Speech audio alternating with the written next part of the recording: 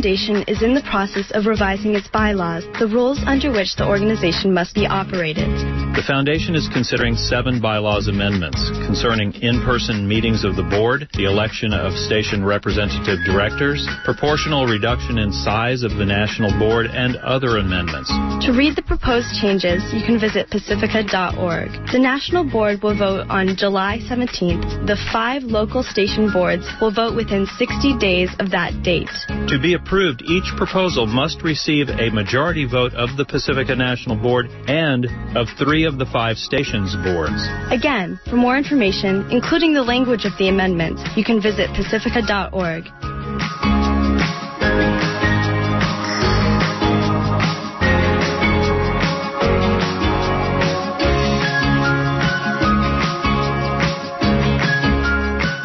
This is listener-sponsored radio, KPFA, KPFB in Berkeley, and 88.1 KFCF in Fresno, and online at kpfa.org. Happy ending, nice and tidy. It's a rule I learned in school. Get your money every Friday. Happy endings are the rule. So divide up those in darkness from the ones who walk in light. Light 'em up, boys, there's your picture. Drop the shadows out of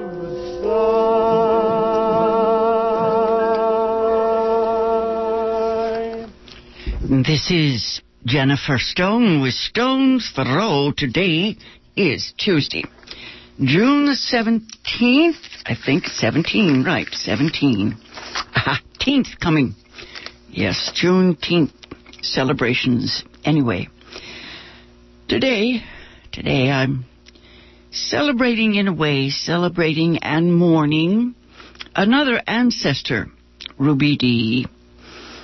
Now, yes, Ruby Dee is now with Maya Angelou. Angelou in that land from which no traveler returns. African-American artists, of course, are among our most aristocratic ancestors, you know, supersized souls of the nation, actually, of all nations of the world. They're world figures, the kind of artists that are not limited to a nation or a race or a gender or any other category, you know, to designate these great ones as black artists or black writers is to suffer from hardening of the categories, you know. I mean, what category is Paul Robeson, Muhammad Ali, Malcolm X, Martin Luther King, James Baldwin, Richard Wright, all of them back into history? They are, of course, the mothers and fathers of us all. They are the cultural creators. I don't want to call them gods. People get confused when I say that human beings are, well, let's call them demigods. Let's call them a little magical, a little more than human. Years ago, I remember this talk show. Let's see, Dick Cavett. He was interviewing Toni Morrison. He asked her if she wanted to be called a black writer. She said, well, no, not if it's pejorative, so forth. She was trying to be polite. And then when he asked her, again, with a kind of paternalistic air, he asked her how she had conceived, created, imagined these characters in her books, you know, Song of Solomon, Sula, all her great novels. He said that the women in her books seemed so strong that they were supernatural, magical. Their powers to survive were out of the ordinary. The way they came through for those they loved. She just shrugged and smiled, and she explained that imagination had nothing to do with it. They were just her relations, her family, her ancestors, the women who had struggled to get her out of the South and into a world where she might have a chance to survive, even to thrive. Now, these black women of my generation, they're becoming icons for the young. Many of the contemporary artists, writers, poets, dancers, singers, they do remember to give thanks. I noticed at the Tony Awards and the Oscars, they do remember to give a nod to these people from the past, pointing out that they would not be where they are if the people who came before them had not been where they were. They had a role in changing history. You know, they do understand the young people.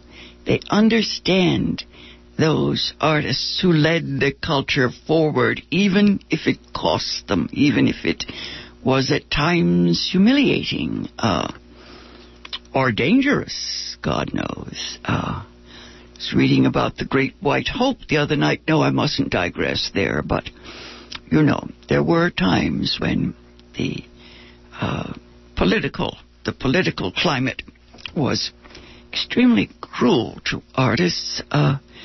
We think of Sidney Poitier, James Baldwin. Oh, there are just too many to list. Denzel and all the others do pay homage. They know where their duty lies. But they, I guess I'm saying that I guess they cannot understand what it felt like to hit that glass ceiling back in the day.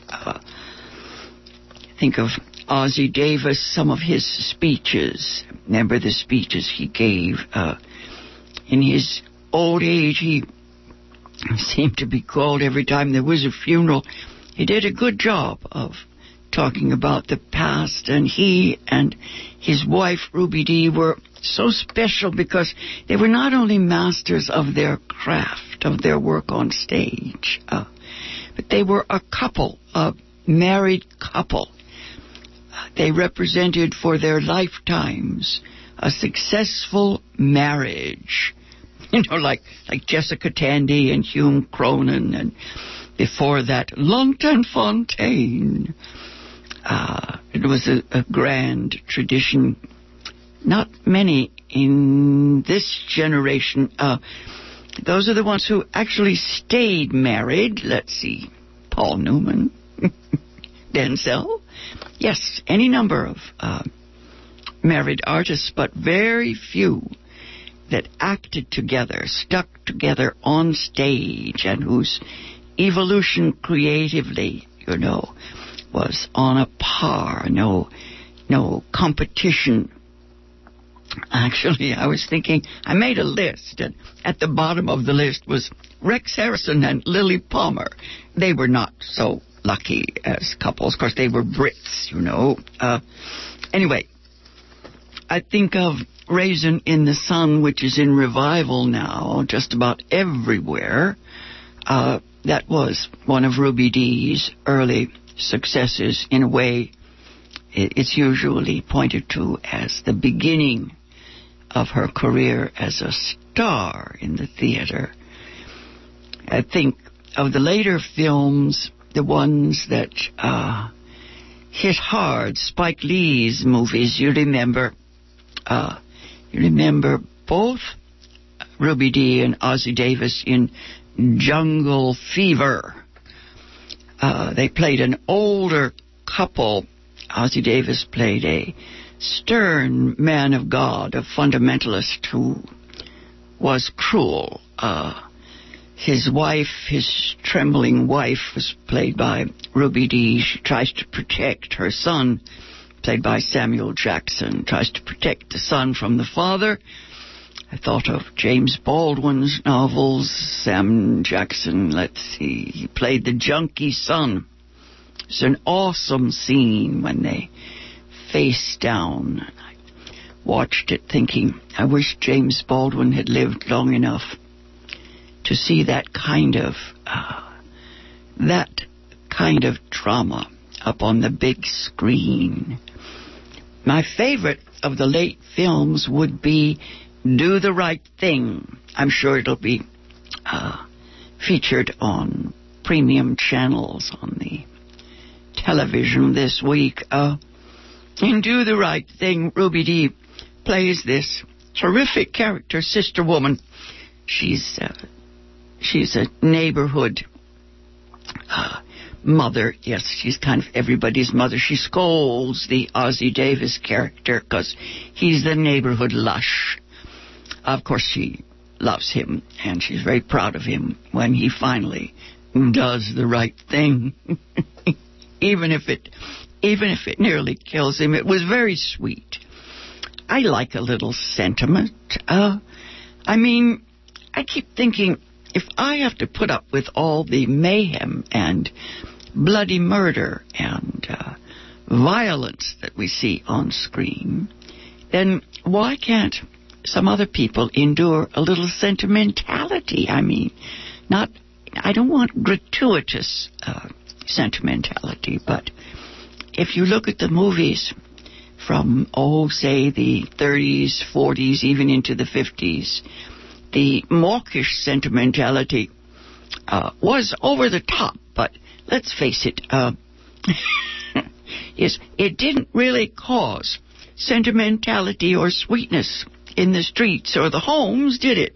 Anyway, last week I read here on KPFA a passage from Maya Angelou's autobiography. There are 4 or 5 volumes. Let's see. The one I used was The Heart of a Woman, mostly about the 50s, about Maya Angelou's encounter with Billie Holiday and with Abby Lincoln, her friend Abby Lincoln, and a whole bunch of people who were, part of the scene at that time. Billie Holiday came to visit Maya Angelou, met her for the first time, and Maya's son Guy is about age 12. He's interested in Billie Holiday and asks her some naive questions. And then, in a moment of harsh realism, Billie Holiday tells this young boy the meaning of the horrific message contained in that historic song, Strange Fruit. You remember Billie Holiday's rendition of Strange Fruit. It tells the story of a lynching. Yes. Guy, the little boy, asks her what it means, blood at the root. Obviously, he's very young, and when she tells him what it meant, I can't even read it on the air, Maya Angelou is startled that Billie Holiday would be so angry, vindictive, to talk about such a thing in front of her son. And the fact is that the boy, Guy, seems to turn Billie around. They kind of become pals. I love the bit where Billie Holiday says she wants to take him shopping because he shouldn't be wearing those tattered clothes because there's white folks in the neighborhood, that kind of thing. I should have brought that in today to read some more because it's so affecting. Also the scenes when Maya meets Malcolm X and Martin Luther King. I love it, Everyone was always startled that Martin Luther King was short and that he was young, 39 when he died. Anyway, when you meet an icon, you expect him to be 10 feet tall. That scene, the description that Maya uses of Billie Holiday, it was written just a few months before she died. And obviously, she died bitter, very, very sad. I heard a commentator on the radio this week say that they were grateful that Maya Angelou had died in her sleep. I'm not sure whether that's a good thing. They also mentioned that Maya Angelou had been in pain for the last 10 years. That hurts to think about, but she is no longer in pain. Let's see, she's 6 years older than I am. And now, as I said, she is with the ancestors. The loss of these women from my generation hits very hard. I mean, even if they're not, personal friends, it's my time, my era in history. I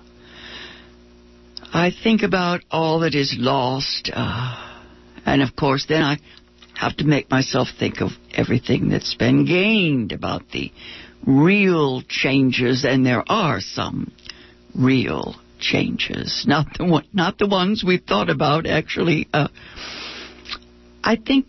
I guess most of all, I think of Toni Morrison's Nobel Prize lecture. What she was worried about was the changes in language and how our culture is reflected, let's call it, in the spoken word. Every day I listen to the new words, the new language, and what it says to me, the context of these words. It's all a frame. The words are in a frame, picture, image, fascinating. The other day, I tried to figure out what it means, the difference between an image, an image and a word. There is a difference, I know, but sometimes kind of hard to work out. If there's anything that puts an image into my brain, it's a word. Anyway, the strength and the power of language is what I'm concerned with most of the days of my life. Toni Morrison is still very much alive, and I think she's in a wheelchair, last I heard.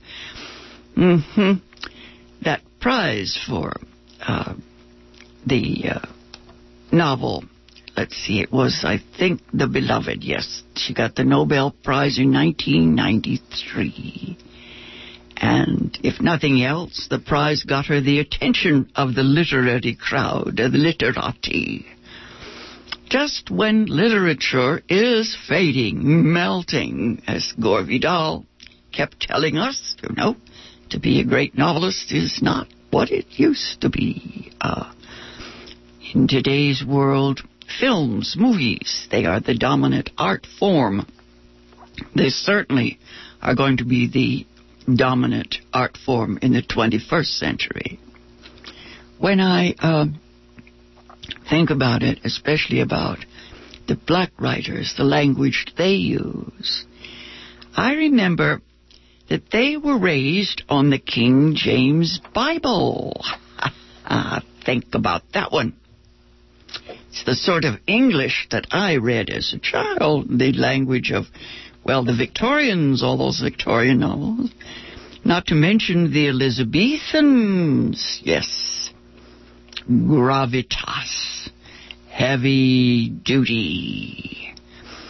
Now, Toni Morrison's acceptance speech for the Nobel told us that she was afraid, she was fearing for the fate of her language. Now, when she was growing up, English prose and poetry was the sort of language that stains the soul. I used to say, sticks to the top of your soul. Anyway, she uses the image of a bird in the hand. She talks about this bird that is weak and trembling, and it is in the hands of the young. She writes about hoping that this bird will survive. She talks about whether it's living or dead. She wonders what the young will do with language now that they have it in their hands. I think I have time to read you a passage from Toni Morrison's Nobel Lecture, 1993. A couple of little excerpts,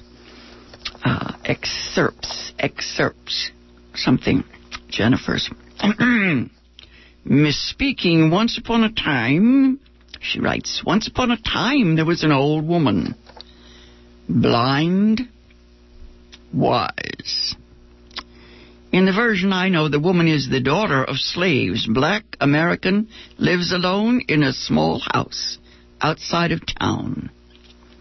The honor she is paid and the awe in which she is held reach beyond her neighborhood to places far away, to the city, where the intelligence of rural prophets is the source of much amusement.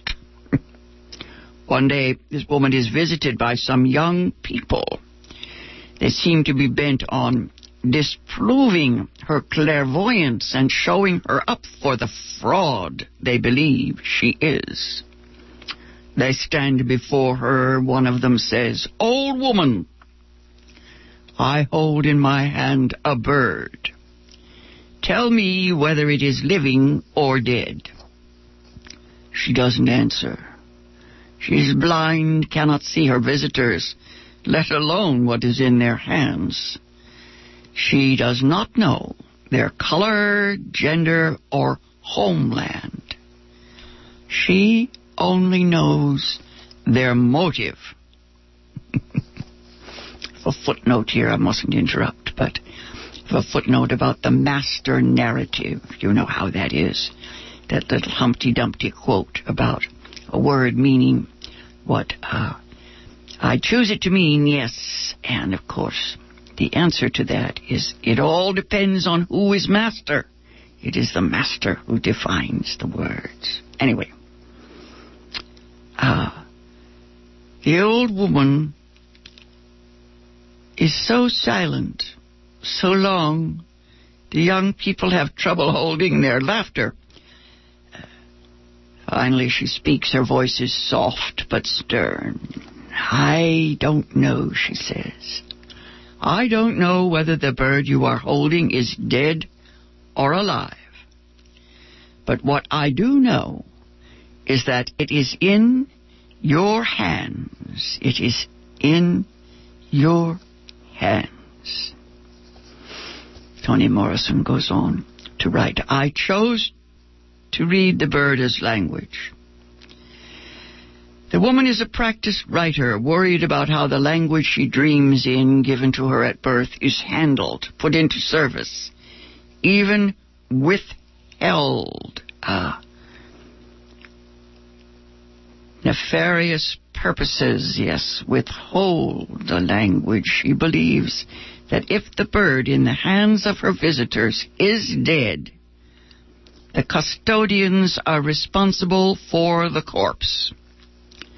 She is convinced that when language dies out of carelessness, disuse, absence of esteem, indifference, or killed by fiat, not only she herself but all users and makers are accountable for its demise.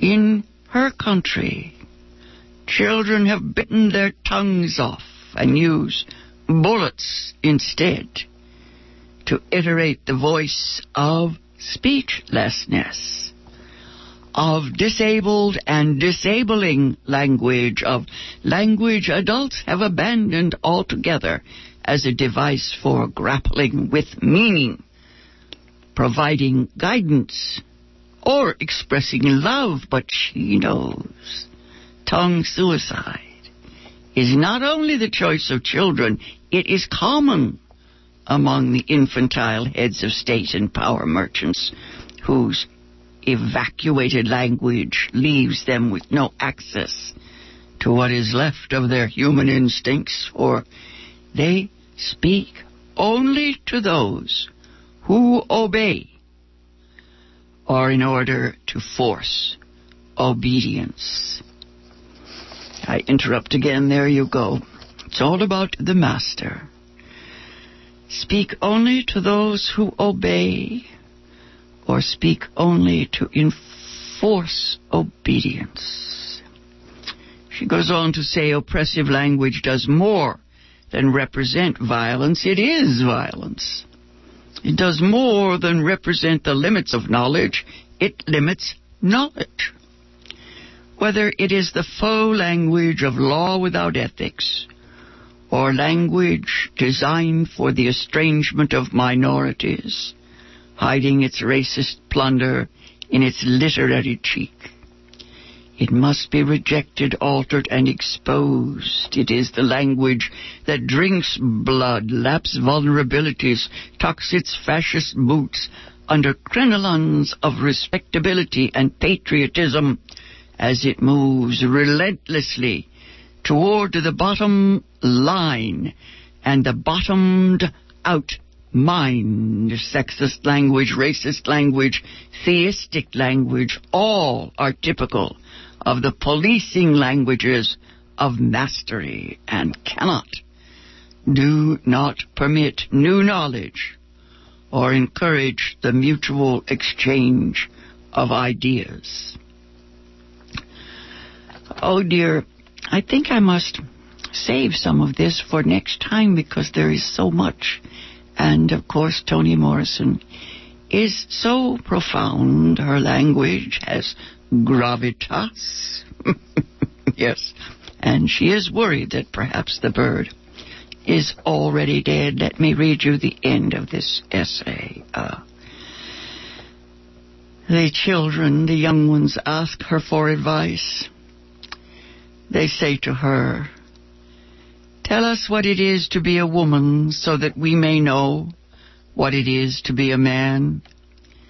What moves at the margin? What it is to have no home on this place, to be set adrift from the ones you knew. What is it to live at the edge of towns that cannot bear your company?" This has been Jennifer Stone. The last bits that I read you were from Toni Morrison's Nobel lecture back in 1993. I'll be back on the air again next Tuesday about this same time. Till then, go easy. And if you can't go easy, go as easy as you can. Light 'em up, boys. There's your picture. Drop the shadows out of sight.